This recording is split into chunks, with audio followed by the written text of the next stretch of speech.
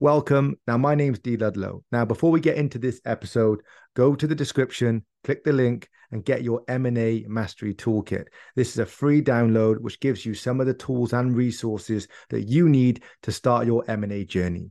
Don't forget, go to the description, click the link. It's a free download, and enjoy the episode. School was set up to try and get more workers into factories years and years ago, but the problem is that the education system hasn't evolved.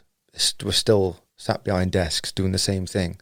The problem is now that technology has moved everything on so far that how many of those jobs that people are training to be a specialist in are going to be there as long for a career-long life of theirs, so that you go to university to study a subject that you get a career out of, but it depends how long you class as a career. So that's the situation we're now.